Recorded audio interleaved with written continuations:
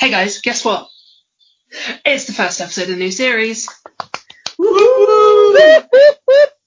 So, is everybody excited to be back?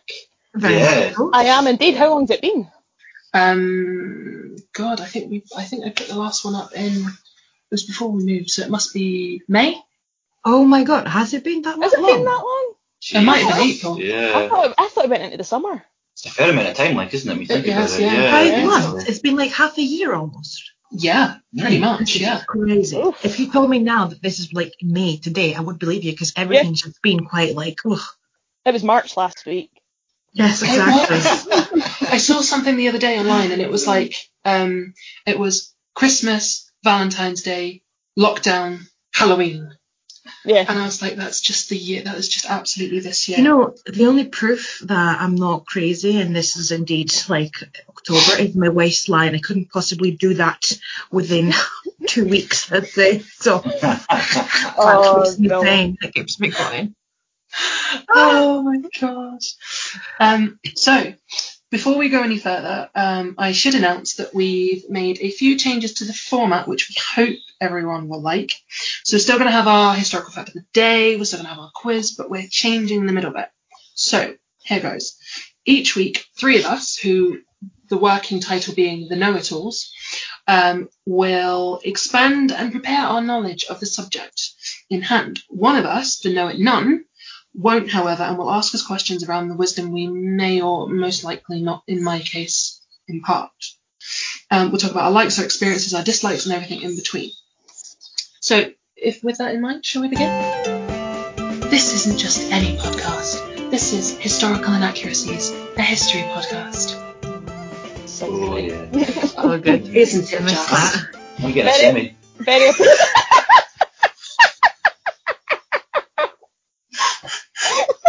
Oh, gosh. Hee.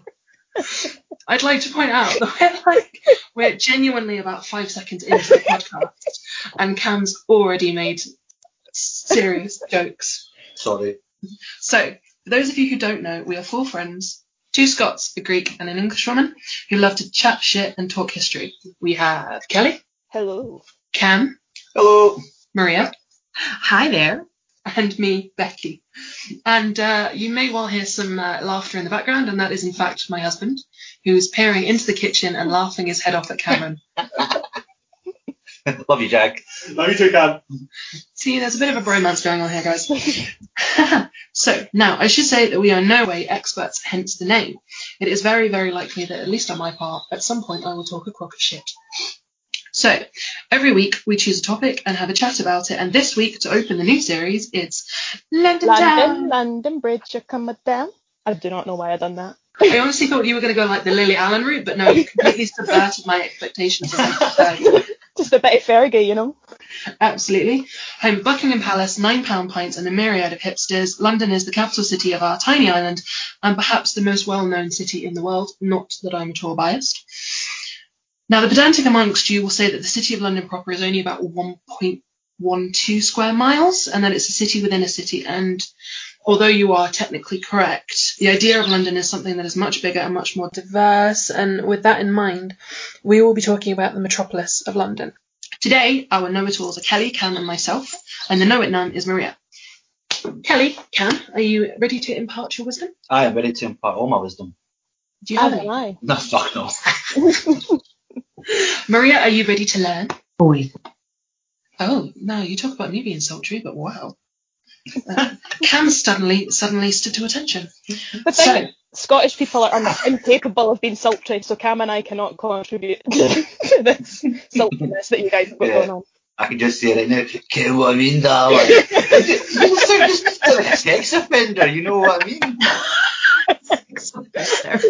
But it's true.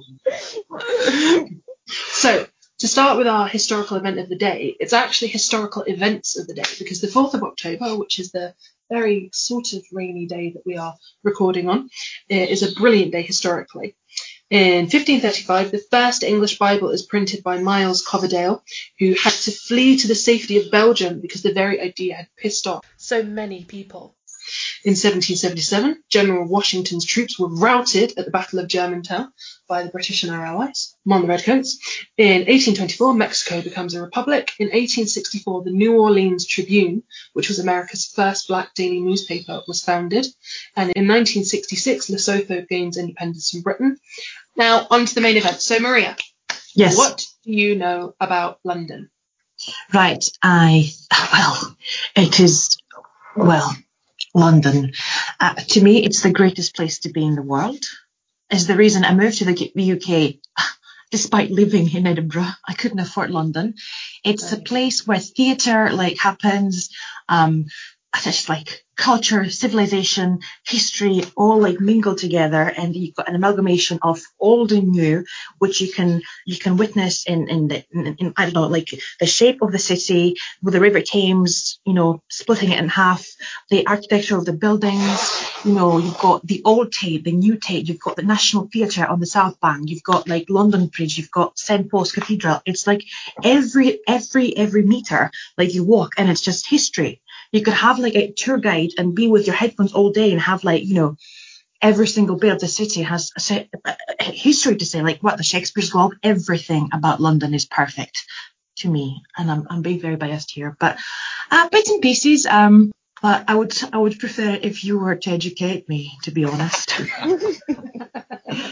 Well, in response to that, we have developed a potted history of London. So I've challenged Cam, Kelly, and myself to 1 minute each. So feel free to time us, Maria. So we're going to start with Cam, and then it will be me, and then it will be Kelly.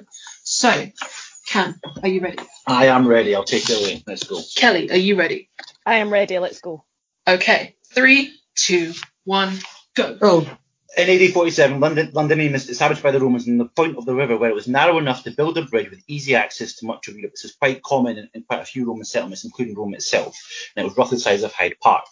In AD 60, London is destroyed by Queen Boudicca's rebels. In AD 59, a year before this, it's quite interesting actually, there was a Roman soldier by the name of Marcus Antonius Flexus, who said a very famous quote, which was, "I can't believe these gingered bastard Celts, they have the audacity to charge 10 denarii for a pint of beer, these fucking bastards." So anyway, moving on to AD 60. London destroyed by Queen Boudicca's rebels. The Romans tried to steal half of Boudicca's late husband's kingdom and she refused to agree. The Romans flogged her, raped her 2 daughters, and enslaved their nobles and kinsmen. In retaliation, Boudicca then led a revolt against Roman rule, which essentially fell on its arse.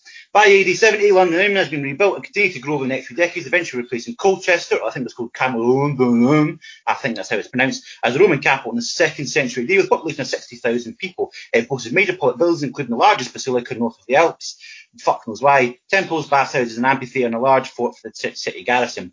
Poor fuckers. Political instability and recession from the 3rd century onwards led to a slow decline. At some time between AD 180 and AD 225, the Romans built the defensive London Wall around the landward side of the city. The wall was about 3 kilometres, 1.9 miles long, 6 metres, 20 foot high, and 2.5 metres, that's 8.2 feet thick. The wall would survive for another 1,600 years and define the city of London's perimeters for centuries to come. The perimeters of the present city proper are roughly defined by the line of the ancient wall. In the late 3rd century, Londinium was raided on several occasions by Saxon pirates, the bastards. This led from around 255 onwards to the construction of an additional riverside wall. 6 of the traditional 7 gates of London are of Roman origin, namely Ludgate, Newgate, Aldersgate, Cripplegate, Bishopsgate, and Aldgate. Moorgate is the exception, being of medieval origin. By the 5th century, Roman Empire was in rapid decline, and in AD 410, the Roman occupation of Britannia came to an end. Hooray, fuck off! Following this, the Roman city also went into rapid decline, and by the end of the 5th century was practically abandoned. 5th century, up to 12,000 Anglo-Saxons have settled in Lundenwic. I think that's how you say it. By the 7th century, the London area, was a part of the East Saxon area, later known as Essex. Oh, what, mate? The King of Essex, Ethelbert, who was, I believe, a tanned fucking meathead, gave Mellitus, who I have no idea who the fuck that is, permission to found the first St. Paul's Cathedral. Way! Traditionally said to be on the site of the old Roman Temple of Diana, although Christopher Wren, fuck off Christopher Wren, found no evidence of this. It would have only been a modest church at first, and may have been destroyed after he was expelled from the city by Sebert's pagan successors. 9th century saw Vikings becoming increasingly common from around 830 onwards, but London was sacked in 842, and again in 851. Woo, on the Vikings. The Danish Great Heathen Army, which rampaged across England since 865, wintered in London in 871. Now, this is quite interesting, actually, because if anyone's ever been to Copenhagen, they'll know that it's just as expensive for a fucking pint in Copenhagen as it is in fucking London. So, no difference to those fuckers. City remained in Danish hands until 886, when it was captured by the forces of King Alfred the Great of Wessex and reincorporated into Mercia, then governed under Alfred's sovereignty by his son-in-law, Ealdorman Eogervid. Around this time, the focus of settlement, moved within the whole Roman walls for the sake of defence, and the city became known as London Borough. The Roman walls were repaired and the extensive ditch recut, while the bridge was probably rebuilt at this time. A second fortified borough was established on the south bank at Southwark, the Suthringa Gerrock defensive work of the men of Surrey. The old settlement of Luddenwick became known as Ealdwick, or Old Settlement, a name which survives today as Aldwych. From this point, the State of London began to develop its own unique local government. Following Aethelfrith's death in 911, I think that's how you say his name, it was transferred to Wessex, preceding the absorption of the rest of Mercia in 918. Although it faced competition for political preeminence in the United Kingdom, of England from the traditional West Saxon centre of Winchester, London's size and commercial wealth brought it a steadily increase in importance as a focus of government activity. King Aethelflaed held many meetings of the Witan in London and issued laws from there, while King Aethelflaed the Unready issued the laws of London there in 978. Interesting fact about King Aethelflaed the Unready. Apparently, the reason why he was called the Unready was because when him and his wife used to kind of go to bed, she was starting to take his clothes off and he used to have his pants on. In 1994, London was unsuccessfully attacked by an army under King Svein Forkbeard of Denmark. As English resistance sustained and escalating Danish onslaught, fucking Danes finally collapsed in 1013. London repulsed an attack by the Danes and was the last place to hold out while the rest of the country submitted to Svein. But by the end of the year, it too capitulated and Aethelflaed fled aboard. Svein died just 5 weeks after having been proclaimed king, poor bastard, and Aethelflaed was restored to the throne, but Svein's son, cunt, returned to the attack in 1015.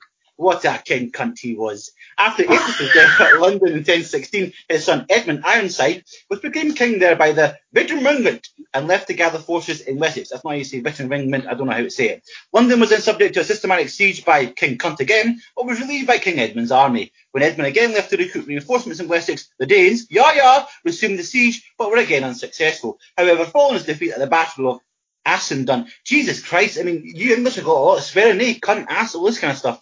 Edmund seceded to cunt all of England north of the Thames, including London, and his death a few weeks later left Cunt in control of the whole country. And just to kind of confirm, his name's not actually Cunt, it's Canute, but I prefer the word cunt. Do you know, someone said that to me previous as well. Why are the English so obsessed with, dodgy names? And that's because we're so sexually repressed. That's what it is. I think so. Oh my God, it explains a lot.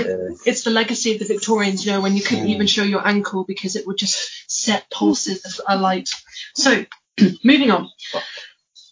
1042, Edward the Confessor moves his court out of London and up to Westminster, and this removes the national seat of power from the city and begins this age-old struggle of power between London and Westminster. 1066, I think we all know this one. William the Conqueror wins the Battle of Hastings and makes French the language of the courts, which further separates the courts and royalty and the seat of power from the English-speaking commoners. By 1078, the Tower of London is beginning. The White Tower construction begins. 1176, London Bridge is built. 1298, Edward I brings the Stone of Scone to London.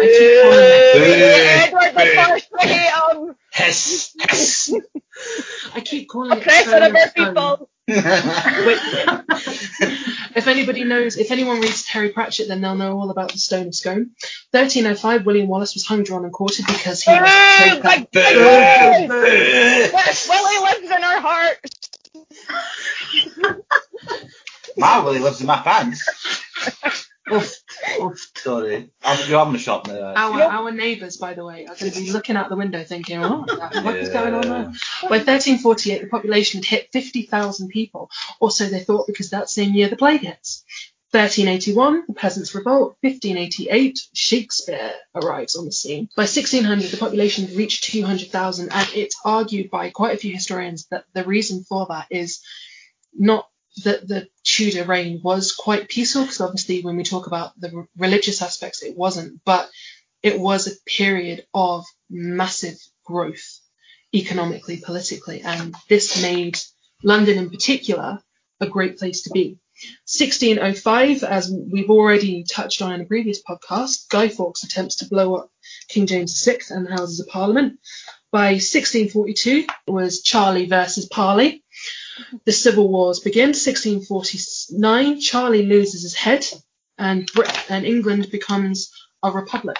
In fact, and Scotland and Ireland becomes a republic for the first and only time in our history thus far. 1660, Charlie II comes back to the throne because they've had enough of the Puritan ways and want to have makeup and parties and play football and stuff again. 1665, the plague hits London, 70,000 people are killed. 1666, whilst London is still reeling from the effects of the plague, the Great Fire of London destroys 13.2 thousand houses and St Paul's Cathedral. By 1700, the population sort of regained itself and had hit 700,000. 1742, the Bow Street Runners, who were the kind of first police force of their day. 1768 was the massacre of St George's Fields. 1780 was the Gordon Riots. 1801, the population reached 950,000. 1810, and this is my favourite fact out of anything I'm going to hear today, the first Indian restaurant opened in London. Yes. That's so cute. 1820, the Cato Street Conspiracy. 1829, the Peelers. Fucking The Peelers. actual police force. And 1837, Victoria ascends to the throne. Kelly, take it away. Well, that kind of stole my first point, which was 1837, Queen Victoria's crown kicking off the Victorian era. 1842, the Fleet and Marshalsea debtors' prisons, which were made famous by Charles Dickens, closed their doors. 1851, the Great Exhibition opens up in the Crystal Palace in Hyde Park. This was Prince Albert's brainchild, and it is on from May to the October of that year. And fun fact, the following people attended: Charles Darwin, Karl Marx, Samuel Colt, Charlotte Bronte, Charles Dickens, Lewis Carroll, George Eliot, Alfred Lord Tennyson, and William Makepeace Thackeray. I love how you say Carol instead of Carl. It makes me laugh so much. It's the Scottish curse. That's how I cannot pronounce that word any other way. 1852, Great Ormond Street Hospital opens as the first children's hospital in England. 1854, a cholera epidemic kills 10,000 people in London, and it is traced to a single water pump. 1858 is the Great Stink from July to August, which is basically when hot weather exacerbates the stench of human waste and sewage, which has been lying on the banks of the River Thames, which is lovely. Basically, the city was honking for the 2 months. 1859, Big Ben chimes its bells for the first time. 1863, the first section of the London Underground opens to the public. 1868, the last public hanging in Great Britain is carried out at Newgate Prison, and it was Michael Barrett who was hanged for his part in the Clerkenwell explosion, which was carried out the previous year by the Irish Republican Brotherhood, also known as the Fenians. 1878, the Princess Alice disaster on the Thames kills 640 people. This is basically a passenger paddle steamer which collided with the Bywell Castle collier. The University of London becomes the first university in Britain to admit women for degrees, and electric lighting is introduced on the Thames embankment. 1887 is Bloody Sunday, which takes place in the November of that year when marchers protesting in Trafalgar Square about unemployment and coercion in Ireland are violently broken up by the police. It is the Autumn of Terror. A serial killer dubbed Jack the Ripper brutally murders at least 5 women in the East End district of Whitechapel. This is a murder case which is sensationalised by the press. And essentially from August to November, the entire East End of London is just living in fear. 1889 is the Cleveland Street Scandal, implicates several aristocrats after police raid a male brothel in the city. 1895 is the Wilde versus Queensberry trial. It begins at the Old Bailey. And Oscar Wilde, the writer, is convicted after retrial of gross indecency due to his relationship with Dougie, and sentenced to 2 years hard labour at Pentonville Prison. 1897 is Queen Victoria's Diamond Jubilee, so the city is full of celebration, and there's processions through London to St Paul's. Hundreds of thousands of people turn out, and at dinner that night, Victoria sits next to Archduke Franz Ferdinand, who, as we all know, or some of us who are history buffs will know, he is one of the main causes of World War I when he is assassinated in 1914. 1901, Vicky dies in the Isle of Wight after being queen for 63 years, and at that point in time she was the longest reigning monarch in the British Isles. Obviously has since been surpassed by Big Liz, and that brings to a close the Victorian era. Well done, everybody. Round of applause for yourselves. Oh, Well done, guys. Well done. I don't know if that was a minute, but yeah, there you go. Yeah, I think we can safely say that none of us kept to a minute, but that's okay. That's So, fine because we'll get better. 6 minutes for Cameron, 4 minutes for Becky, and 4 minutes for Kelly. Well done. Sorry. That was really good. I'm a bit out of breath. I'll catch my breath. So, I don't know if it's an interesting fact or not, but I can see Osborne House from my hometown.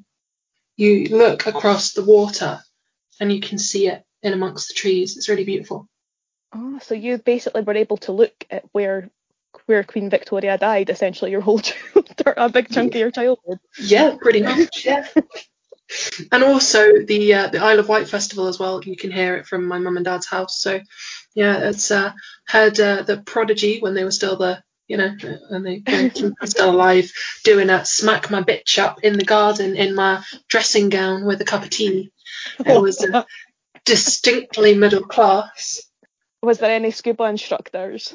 Did you see any scuba instructors? No scuba instructors, no. For anyone that's not seen Fisherman's Friends, the amazing real life true tale story of the Fisherman's Friends Cornish men's singing group, you need to see it because it's just excellent, and James Purefoy is just yes, I tell you, lovely.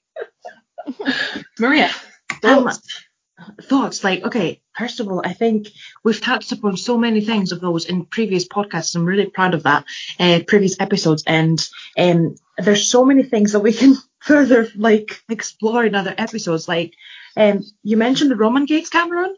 Yes. I had no clue that all these names today were coming from all the way back.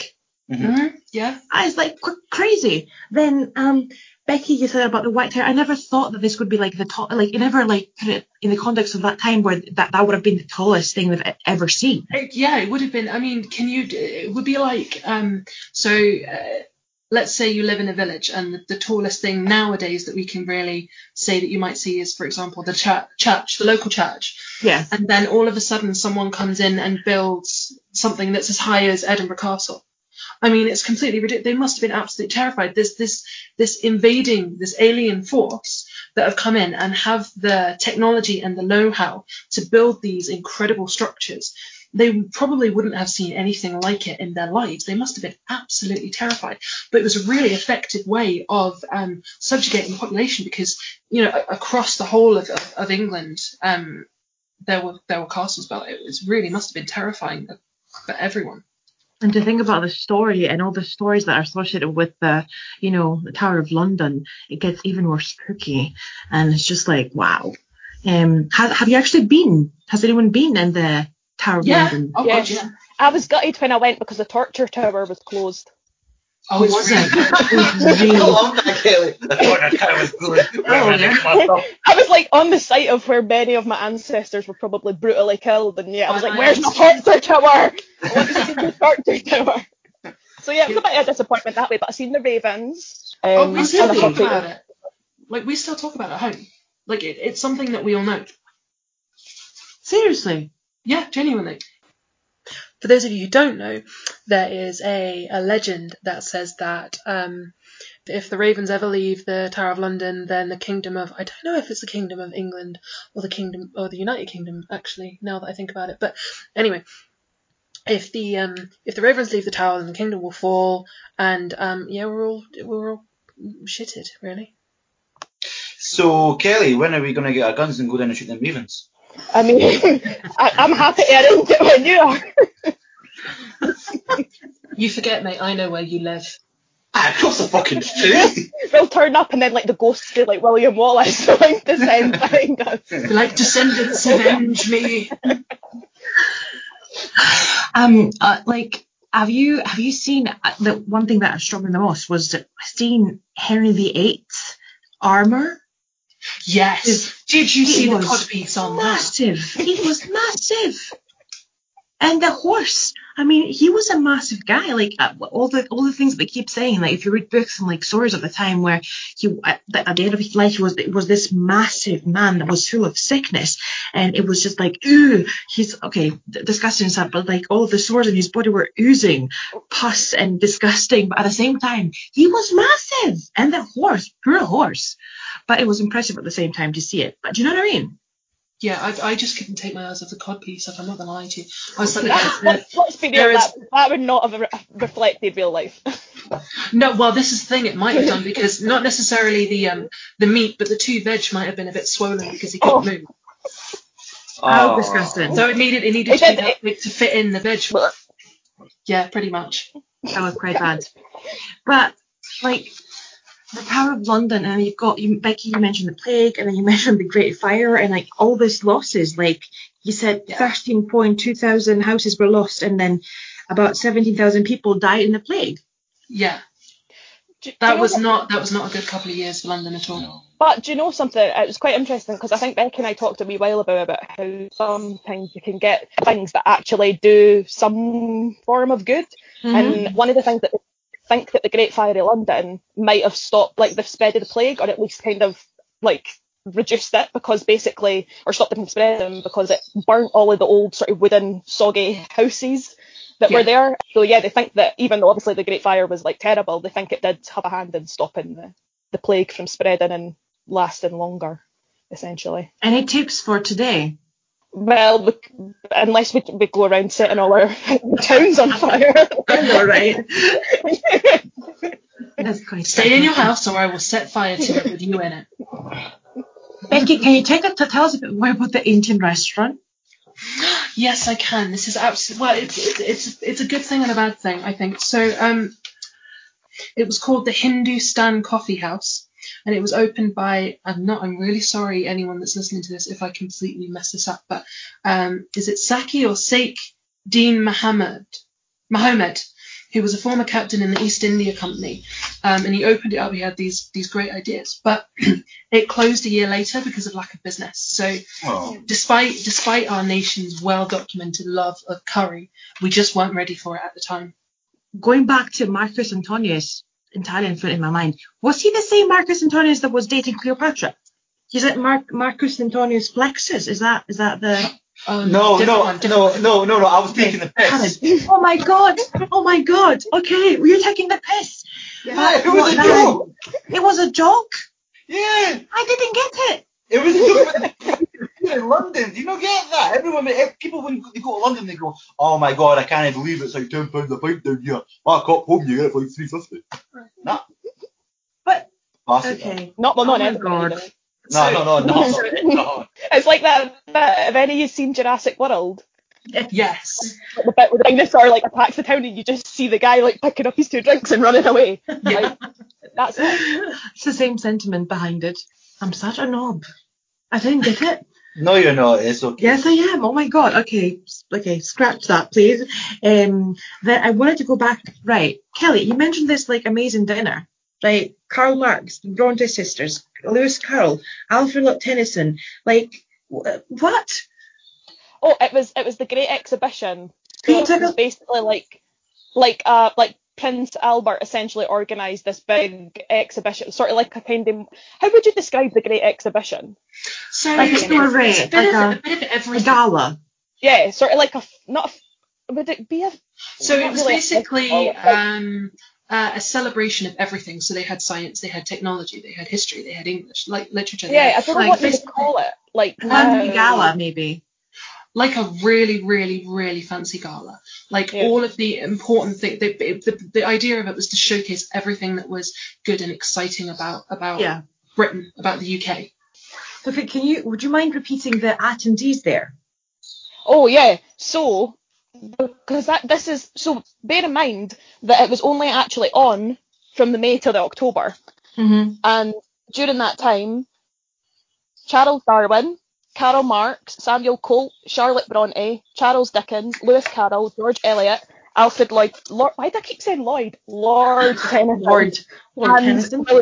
William Makepeace Thackeray were all known to have attended. This is like the biggest minds of the time all together in the one exhibition. That is just crazy. Like, it's mental when you think that they would have all seen the same things, even though you think of them as totally separate and everything. But they all went to that same exhibition. And they all lived at the same time. It kind of puts things into perspective that these coexisted, these guys. Mm-hmm. Mm-hmm. And then, Karl Marx, like, oh, hello, yes, people in Revolution. But yeah. Can I just go back to one thing? Dougie. Who's Dougie? You said Oscar Wilde got sentenced for having it off with Dougie. Who's Dougie? Dougie is Lord Alfred Douglas, who was the son, I believe, of the Lord Queensberry, who Oscar Wilde had an amorous affair with, which obviously, as we know back then, sort of two men having a sexual relationship was very much not accepted in Victorian society and was actually punishable, as we know, because Oscar Wilde was later convicted. But he had actually sued Queensberry for libel because Queensberry had left a calling card at a sort of gentleman's club in London, which essentially called him a sodomite, which basically like kind of outed him to all of London society, which obviously Oscar Wilde then sued him for libel. And then I can't remember off the top of my head what happened at the first trial, but after the retrial, Oscar Wilde was found guilty of gross misconduct or gross indecency, one of the two in quotes, as it was known then, and then that's how he was sentenced to 2 years of hard labour. And pretty much to think that those 2 years of hard labour he never recovered. It's sort of like kind of he sort of it was I can't really remember how many years after that he died, but yeah, he was never the same after they had been convicted and had to do those 2 years, which is devastating and obviously really horrible. But yeah, at the time it was one of the sort of like a huge celebrity trial at the time, because obviously everyone knew who Oscar Wilde was, and it was such a big scandalous thing to be accused of in Victorian society. But Dougie, because he was essentially, he did not, I think from a lot of accounts, like I think Oscar Wilde was sort of or besotted or like loved Dougie. Whether he loved him or if it was just sort of like an infatuation, I don't know. But he was essentially not a nice person, and he had nothing. Like, even though he was equally, they obviously it takes two to tango. He pretty much kind of sold Oscar Wilde in the river and kind of was able to sort of live the rest of his life type thing. So yeah, not a very nice man. So that's why I deliberately call him Dougie, just because I know that because he was like a lord. If he was alive now, that would probably piss him off. So I just call him Dougie. You mentioned 1888, the Autumn of Terror. Yes. Now I am like I probably know too much about that, to be honest. Can you please enlighten me? So basically, for anyone who doesn't know, Jack the Ripper was a name given by the press to an unidentified serial killer. His identity's never been discovered, who killed at least 5 women in Whitechapel in 1888.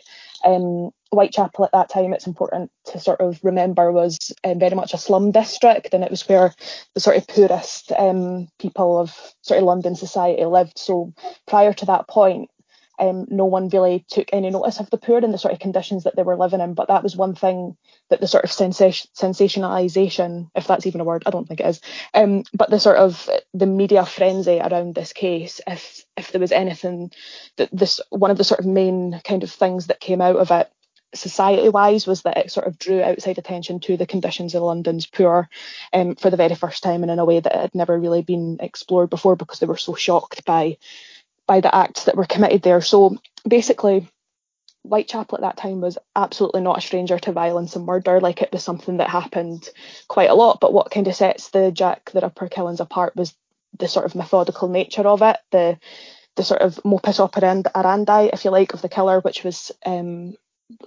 sort of connected all the women together. So there's generally, the reason I say at least 5 women is because there is debate between historians and so-called ripperologists, air quotes, as to whether it killed more than 5 women. There was a series of cases during that time and for a couple of years before and after 1888 where there were women that were being killed in sort of similarly brutal ways, but they weren't, even though they didn't fit the exact pattern, they think it may have been sort of variations of the same person, but they're not sure. So the so-called canonical five, or the five the five women that they generally agree were killed by the same person, who they have since dubbed Jack the Ripper. So their names were Polly Nichols, Annie Chapman, Elizabeth Stride, Catherine Eddowes, and Mary Jane Kelly. Polly Nichols was from Fleet Street in London. Annie Chapman was from Knightsbridge in London, which is actually quite a well-to-do place, compared to Whitechapel. It's from the sort of other side of London, if you like. Elizabeth Stride was originally from Sweden, and Catherine Eddowes was from Wolverhampton, and Mary Jane Kelly, they believe, was from Wales, but they're not 100% sure because she's a bit of a sort of enigma in and of herself. They don't really know too much about her life.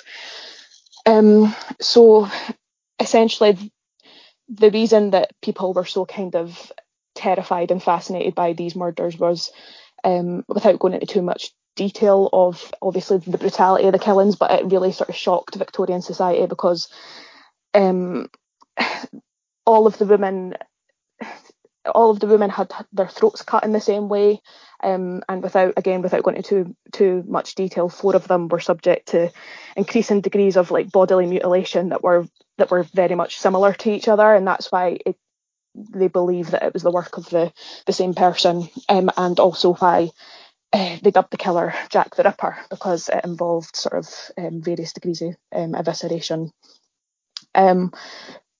One thing as well, like, that I would really recommend. So I read a really good book recently called The Five, and if I have one sort of like plea to you, Maria, and to anybody who's listening, is just to give that book a read. It's definitely changed my entire perspective over the whole case. It essentially tells the story of each of the 5 women individually, tells the story of their life, sort of quite rightly puts the focus back on them rather than their killer, because something that has sort of happened in the sort of misogyny of the Ripper myth, if you like, as it's developed over the years, has been this sort of obsession with the person that killed them.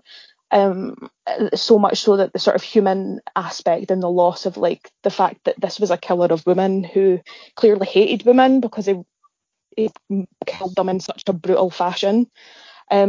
And that's been sort of lost over the years because they've sort of mythologized them to such a degree that that gets lost. So this book really quite rightly gives the victims their sort of voices back in a way, and it sort of lets you, it deliberately doesn't cover their deaths, but it sort of goes through all of their lives, and each of their lives genuinely was such a tragedy. They were, each of them were alone when they were killed. They had lost their families through various circumstances like alcoholism and just various levels of just terrible ramifications of Victorian society at that time and what it meant to be a woman at that point, that sort of led them to be sort of on the streets, if you like, and generally, there's a really good line in the book that really sums it up, that essentially says that their murderer just took what was left of them, and that was really poignant. I remember reading that and just sort of getting teary because it sort of speaks everything that you really need to know about what those killings meant at that time. It wasn't just, it spoke more about what it meant to be, what their lives were, and what it meant to be a woman at that time, as well as the sort of awfulness of their deaths. But yeah, I would definitely recommend giving that a read. But yeah, it is a very popular case. I think you'd be hard sort of pushed to find anyone that hasn't heard of it before. It was the very first sort of prolific kind of serial killer case, and I think the reason why it's still talked about today is because the person was never caught. So they never ever caught who it was that killed the woman. And I deliberately say women because there's again, part of the misogyny of the Ripper myth is that you will see them often referred to as prostitutes, which not only sort of takes away the humanity of them by sort of like just reducing them to like what they did, but also there is actually no historical evidence that there is no historical evidence that 3 of the 5 women were prostitutes. There's only two of them there is evidence for to suggest that they were involved in sex works. None of the other 3 women, there is absolutely no evidence to suggest that they ever were prostitutes. But that's just something that's just, again, part of the myth that's been carried on because it's so much easier for people to just call them prostitutes as if they don't matter, and to sort of big up this image of Jack the Ripper as someone who is, and it's so idealised. He's always a mystery, he's a myth, like he's an enigma, and realistically he was a man that murdered women. I got really, I get so passionate talking about it now, but yeah, so that is sort of like, without rambling on too long, that is kind of like a summing up of Jack the Ripper case. Especially, I think, because if you'd spoken to me about it like this time last year, I would have given you a much less, not less emotional, but it would have been the details of the case itself and all of the investigations and what was going on. But I think since reading that book, for me, it's been all about the women and rather than Jack the Ripper. So, yeah. Thank you so much, Kelly, for this segment. I was not familiar so much with the story of Jack the Ripper, so that was quite enlightening. So the other thing I picked up on, okay, I'm completely clueless here. What are the Gordon riots? Okay, so this is actually very interesting, and I'm very interested to see the Catholic thoughts on this. So the Gordon riots were basically several days of anti-Catholic rioting. So they began with protests against the Papist Act of 1778, which effectively reduced official discrimination against British Catholics. And the idea being that one of the big things that it would have allowed would be for Catholics to join the British Army. And a lot of people felt that this was inappropriate because obviously there was still a lot of distrust against Catholics, and people thought that they would join the British Army and then they would go out of their way to kind of cause disharmony within the units and to plot against things. So the initial protests led to widespread rioting and looting, not just in London. And eventually the government sent in the army, and they ended up firing on the protesters, and it's thought that up to 700 people were killed at these anti-Catholic riots. Yeah. And why the name Gordon? Do we know? I have no idea, actually. I probably should have looked that up. Yeah, it was Lord George Gordon who was the head of the Protestant Association, and he was the one that argued. Okay. He argued that the law would enable Catholics to join the British Army and plot treason. Yeah, see? And the beating of that bag. I'm only joking. Thank you. Sorry, I'm really sorry. Should I be worried about you being outside my house right now? No, it's okay. Talking about joking. Who was King? Can you give us a bit more about King Cunt again? King Canute. Sorry. I can't believe you just swore. I can't believe that. I'm sorry. Honestly, I'm telling your mum. Okay, Canute. Do you want to hear Canute? I'll let you take this one. Okay, so King Canute is not necessarily very well known in terms of English folklore, but we do have one tale that we know about him, that most kids know about him, and that is when he wanted to teach so he was surrounded by yes men. Yes, my liege, you're wonderful. No. Yes, my liege, the sun shines out of your ass. Please let me kiss your feet, my lord, kind of thing, right? And he had kind of had enough of this. He was the legend says that he was a very wise man.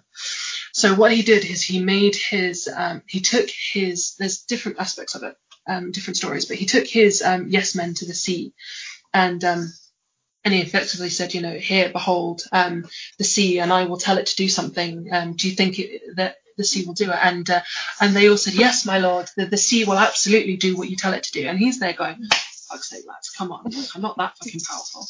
Like, let's be serious here. So he then stood in the sea and demanded, and it moved away, and depending on who you listen to, that he whipped it with chains or whatever. But I do think that the story kind of gets crossed with the Emperor Nero, but neither here nor there. Anyway, so and of course it didn't happen, and he basically, and all of his yes men were kind of looking at him as if to go, oh shit, how's he going to react to this? Oh shit, oh god. We said, oh wow. Yeah. So, but effectively what happened was that he turned around and said, right lads, this is an abject lesson in how I am not God. So let's cut out all of the yeses and just be honest with me. I'm trying to teach you a lesson here in humility. I'm not the great God in That's in very forward thinking of him. Well done for having done that. That's the story. That's the story that we're kind of told. I don't know whether or not it's true. I have no idea. But it's the story that kind of so many people, if not everybody, is taught when they're younger as a lesson. Wow, again, I love the idea. Maybe we should devote an episode on traditional stuff, like urban legends from the past, that like you mentioned this one, or the crows. Was it the Crows on the London Tower? Ravens. My God, Ravens. I'm sorry, not Crows. I'm not functioning today. But that would be quite interesting to like how the legends you grew up with, or tales. But yeah. That's a good idea. There's definitely plenty in Scotland as well. Yes. Oh yeah, definitely. Can I ask, what do you think? Is there anything out of your timeline, incidents or fact that you think it's the juicy bit that I haven't really quizzed you upon that you'd like to mention? I don't know whether or not I should maybe touch on the Stone of Scone. For people What is that? This is a touchy subject. Please enlighten me. I have no idea what it is. I feel like Cam may well punch me in the face. But do you want to take this? Should you take this? As the true Scotsman and everything, or do you want the English woman to talk about it? I mean, I don't mind, but I'm happy to take it. But okay. Right. Thank you. So basically, the Stone of Scone is a block of red sandstone, that's been used for centuries in the coronation of monarchs in Scotland, Britain, and England. It was taken by the absolute numpty called Edward I. He was Longshanks, wasn't he? Yeah. The interesting fact about Longshanks, like he used to say, "Oh, I'm Longshanks," because those were the size of his trousers. He used to think he was well endowed. But where I'm from, we call him Shortshanks in the account that he had micro penis. I just thought I would throw that in there. So Edward decided that he would take the stone. It was like a symbol of like Scotland basically at that time, because it was where all of the Scottish kings were crowned. Mm-hmm. Yes. So they would sit on the stone, and then people would come and swear fealty to them, and so it's more. It's not so much the stone itself as what it represents. I think kind of the main issue. Yeah. And basically, he pillaged it and took it back to England, and it was there until 1950 when 4 students decided that they would take it, and it was returned in 1951 to England. Yes, they took it and it was returned back to England in 1951, and then it was returned to Scotland in 1996 as a kind of precursor to devolution. Devolution. But one thing that I find quite interesting about the Stone of Scone is they don't actually really kind of mention this. Is something that I've actually kind of found out by doing a bit of research myself. Is they also had something called the hemorrhoids of Scone as well. So apparently, if you sat in the stone long enough when you were getting coronated, you'd have the piles coming down as well. Very well documented, I believe, with Robert the Bruce. He often say, my hemorrhoids, they're causing me havoc, is what he used to say. They've done me a real mischief. They've done me a real mischief, so they have. Aye. But they would have done it. That's the thing, because every family or every clan would have sent a representative, and they would have brought. Is it not like a piece of their soil? Yeah. So he would have had to sit on this really uncomfortable stone, and because he's Scottish, he couldn't admit that his arse was hurting, so he wouldn't have a pillow or anything to sit on. So he'd be sat there with his on his rock, and they'd be throwing dirt at him. If anyone ever goes to Scone Palace, which I would have, definitely, it's beautiful. But there's a mound by the palace, which is where the stone originally sat, which they believe is just basically the different soils from across Scotland, because they would present this soil when they were swearing fealty. Sorry, I was going to. I would be lying if I said that I've not got a picture pretending that I am being crowned on the. You're joking. Yes, Kelly. Yes. Me too. Although that has different connotations. Yeah. Kelly's. Is this what they call the Stone of Destiny? Yes. Right. Okay, that makes sense. There was always something I often found quite funny as well, though, was like there's this kind of like conspiracy that the stone wasn't actually returned to Scotland in 1996. It was another stone that England returned, and in fact the actual Stone of Scone, Stone of Destiny, is actually still in England. I just quickly I just googled as you were speaking facts about Stone of Scone. Scone or Scone? Scone. What? So Scone. Yeah. Okay, Scone. And was it delivered by Prince Andrew? Yes, it was. When it came up, so he represented the Queen. Yeah. Nice stop. Yes, thank you very much. Oh. I'm just saying. We're getting political. Just saying. Okay, that's enough for me. Please have me sitting in the stone. No, not with the 13-year-old, just by yourself. That is all good. Sorry, I'll shut up. I shouldn't say that. Yes, thank you. Thank you very much for that. Any other juicy bits that you'd like to mention, maybe? I don't know, but right now, Maria, you really are looking like you should be in a Parisian cafe. Oh, please. Thank you. With your kind of wavy kind of out there hair and your cigarette finger. My cigarette. Oh God. Yes. Thank you, but no. Can I ask though, like, because you touched upon it, maybe Cameron did with South Bank. You said at some point that you mentioned South Bank. I can't remember in what context exactly, but are you like? I don't want to jump in a different segment, but South Bank currently has like Tate Modern, Shakespeare's Globe, and the National Theatre within 5 minutes of each other. And it's just like the pinnacle of culture in London. Like, and across from that, you just have the Tower of London and then St. Paul's Cathedral. And it's just like mind blowing. Can you like, yeah, that was just my kind of like, input on that. Maria, do you feel like you've learned a little bit more historically? Definitely connected many dots actually. Yes, definitely. Thank you so much for that. And hope the audience will appreciate that you've done a very good job in educating us about London. Oh, thank you. So now I'd like to talk a little bit about either our favourite memories or our favourite London landmarks. So does anybody want to begin? I'm happy to begin. Sure. Oh wait, no, do you want to go first, Maria? Oh, not only because I could just give a fangirl's account of like my favourite bit of London. Can I go? Well, I suppose so. Well, I'll tell you what then. Let's do a twofer. So I want your favourite place in London and your favourite memory of London. Okay, I'll be very cheesy and say again that bit in London combines like theatre and culture and it's the beauty of the river and you see people coming in and out and just the building of Tate Modern. I think it's brilliant. It's beautiful. It's modern. It's contemporary. An art museum. I'm not so fond of the conduit because I'm not into like modern art as much. But the house, the building used to be a former power station, and it was designed by the same guy, Sir Giles Gilbert Scott, who also designed, the famous red phone box, which I find to be quite exciting.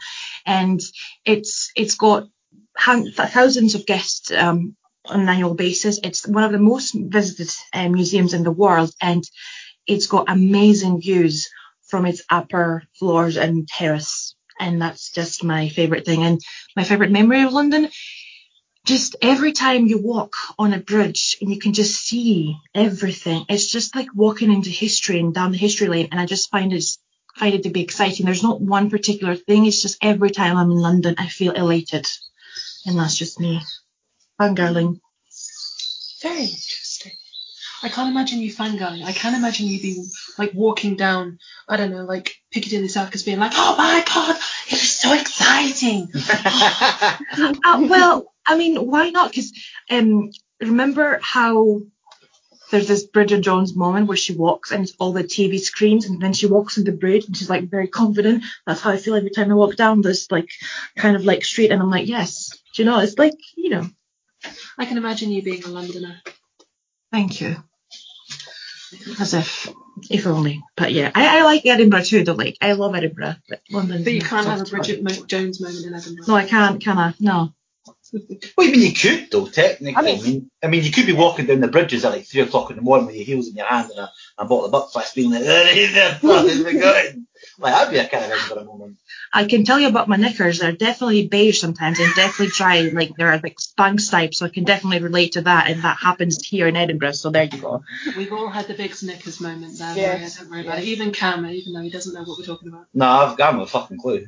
So just nod, it's fine. Yeah, right, okay. I've had it as well, hi. Thanks. I can see what you did there. What? It's okay. All right. It's your turn. Okay, thank you. I'm actually still quite confused, but anyway. So, my favourite time in London, I know this kind of sounds a wee bit daft and stuff like that, but I was kind of saying this to Becky earlier on. Always kind of imagine London being this quite cold place, people are kind of like, like that. And I remember we were in this tube station and me, my wife and my son Joey were going up the escalators and stuff like that, and stuff like that, and we're like, oh God, how are we going to get this up there? And like literally, like, and I mean this, like probably about every second person like stopped and said, would you like a hand? Would you like a hand? Would you like a hand? And I just kind of thought that was like really nice, you know what I mean? Like, I just kind of thought that's really kind of considerate. And then what I found quite funny though was when we got to the very top, the Transport for London staff were sitting there like dour-faced fuckers, just kind of like, I kind of thought, well, you could have fucking got off your arse and fucking helped us, you know what I mean, you lazy prick.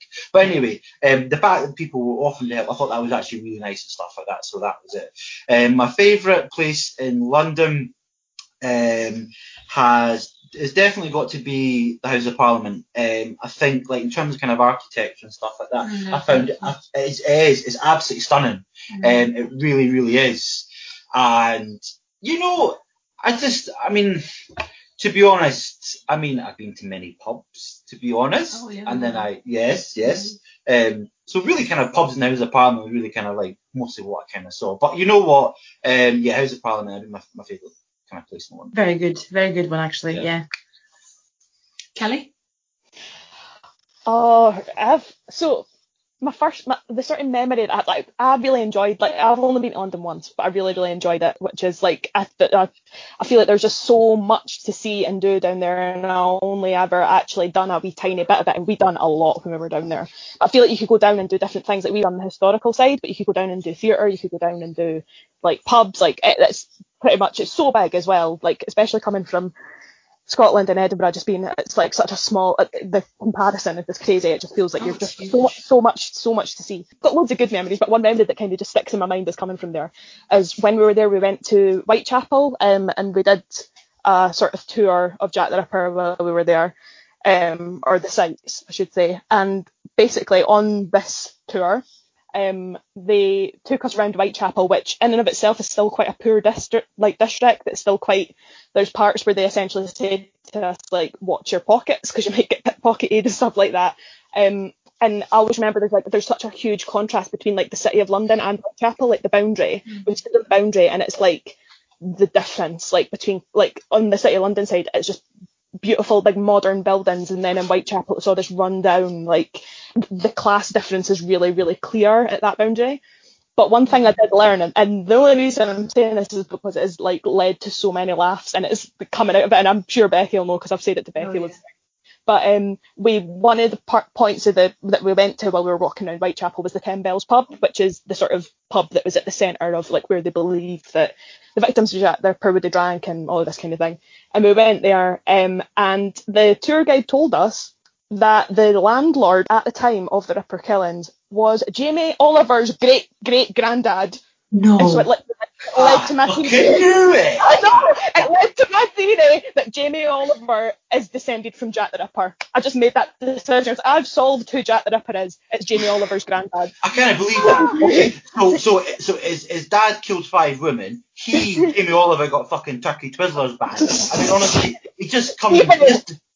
It's true though. In the family. Yeah, not evil, just cuntishness, really, isn't it? When you think cuntishness, like it.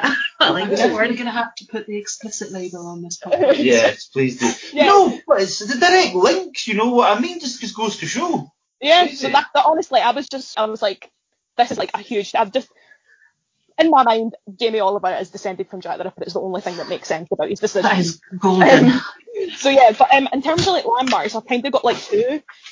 If I can like cheat and do 2. So one of them would be Westminster Abbey, which I went into, and I actually got really emotional when I was going round it. I think it was because like Mary Queen of Scots is buried there, so I went into her tomb.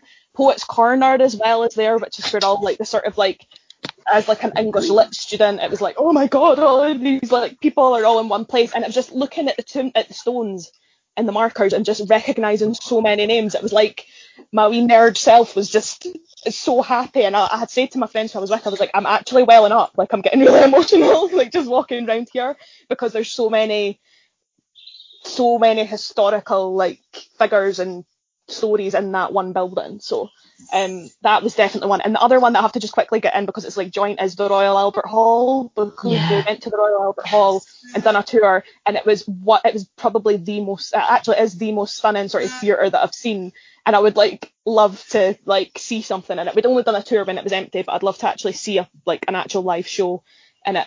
So yeah, Westminster Abbey and the Royal Albert Hall for me. My absolute goal for life is to go to last night at the Proms at the Royal Albert Hall. Oh yeah, that would be amazing.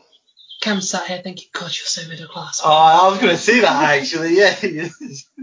So I was at the prom there and I was thinking, oh, Rule Britannia, it was brilliant. So in terms of memories, oh God, I've got so many.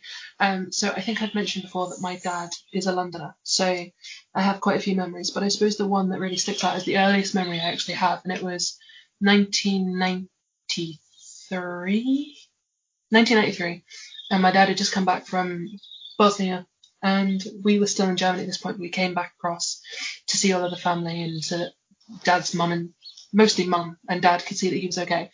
And we all went to I call it the museums quarter, but there's like the V&A, and you've got the British Museum close by. Knightsbridge, Yeah. So so I just have this distinct memory of me running around the Natural History Museum as a 3-year-old pest. Toddler. And I was very cute, like I'm not gonna lie to you. And with my dad, and it was very exciting. So that's probably my favourite memory. So it's not necessary. It's a very personal one, but it's mine. And then in terms of favourite place, definitely going to be Borough Market. So you can get food from all over the world. Nice. In the one place, including, which is now just shut down, the German deli is shut down. Oh, God. I was really upset. Yeah. But there's this cheese shop, and honest to God, you just stand in front of it, and it's like a proper kind of open market type thing, which you don't really get like the indoor markets up in Scotland. I've noticed this; they're very, very rare. I think it's down to population, to be honest. Oh, yeah, no, I think so.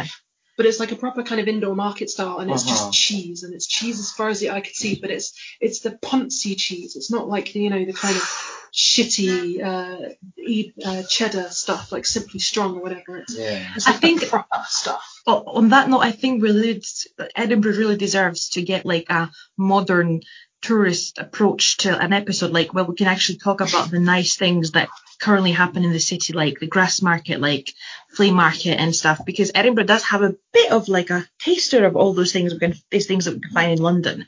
And London is all the things that are sadly now cancelled because of COVID, including the Christmas markets. Oh, I know. Oh, yes. And the Hogmanay Street party. Where else we can get a brassy and a really poncy hot chocolate? Oh, shit. Yes, you can. Yes, you can in Bronzeville. Thank you very much, Fifers. I'm not a Fifer, actually. I'm from Edinburgh. You're a Fifer? No, I'm definitely not. Fifer. That's less than five. Thank you, Kelly. Don't you look at me, Becky. Don't even bother. Fifer, your son is a Fifer. My son was born in Edinburgh. Yeah, but he's grown up in Fife. He's a Fifer. He's not a Fifer. He's still from Edinburgh. He's a Fifer. So, thank you everyone for that. It's really, really interesting. So, I would like to end on a high note. So, it's time for the quiz. So, fingers on buzzers, please. What year did the Fire of London rip through the city? Fucking hell. 1666. Point Kelly. Which famous Celtic leader tore through London in around AD 61? Boom, Boudica. Did you say Boom Boudica? Yeah, that was her first name, Boom Boudica. Was that her name, was it? Yes. Well, it wasn't Boadicea, by the way, so can't clarify that. That is really bad. Boy from Fife thinks he's got all that. Right. Which famous river does London sit on? Thames, correct. With Maria. And Point Maria. Thank you. What were the Gordon riots? Oh, you just explained it. Anti-Catholic riots in London. Initiated by Gordon. Point Kelly. Half point Maria. Big Gordon. Thanks. And finally, Indian restaurant. 1810. I've said it before you even finished the question. That was Point Maria. 1810. And it closed the year later. Thank you very much. Oh, yeah. Oh, boom. I think we can safely say that Queen Maria has won that one. Okay, well, thank you very much, everybody, for this very interesting podcast. I hope everyone enjoyed it. Let us know any of your feedback. If you like the new layout, if you want us to go back to the old layout of not really having a layout, then feel free. But Maria, as the know-it-none, do you feel now like you're more of a know-it-all? Definitely know-it-all. And so is our audience. Oh, good. Excellent. Well, in that case then, it just leaves me to say goodbye to everyone. So say goodbye, Maria. Goodbye, all. Say goodbye, Kelly. Goodbye. Say goodbye, Cam. Goodbye. And it's goodbye from me. Goodbye.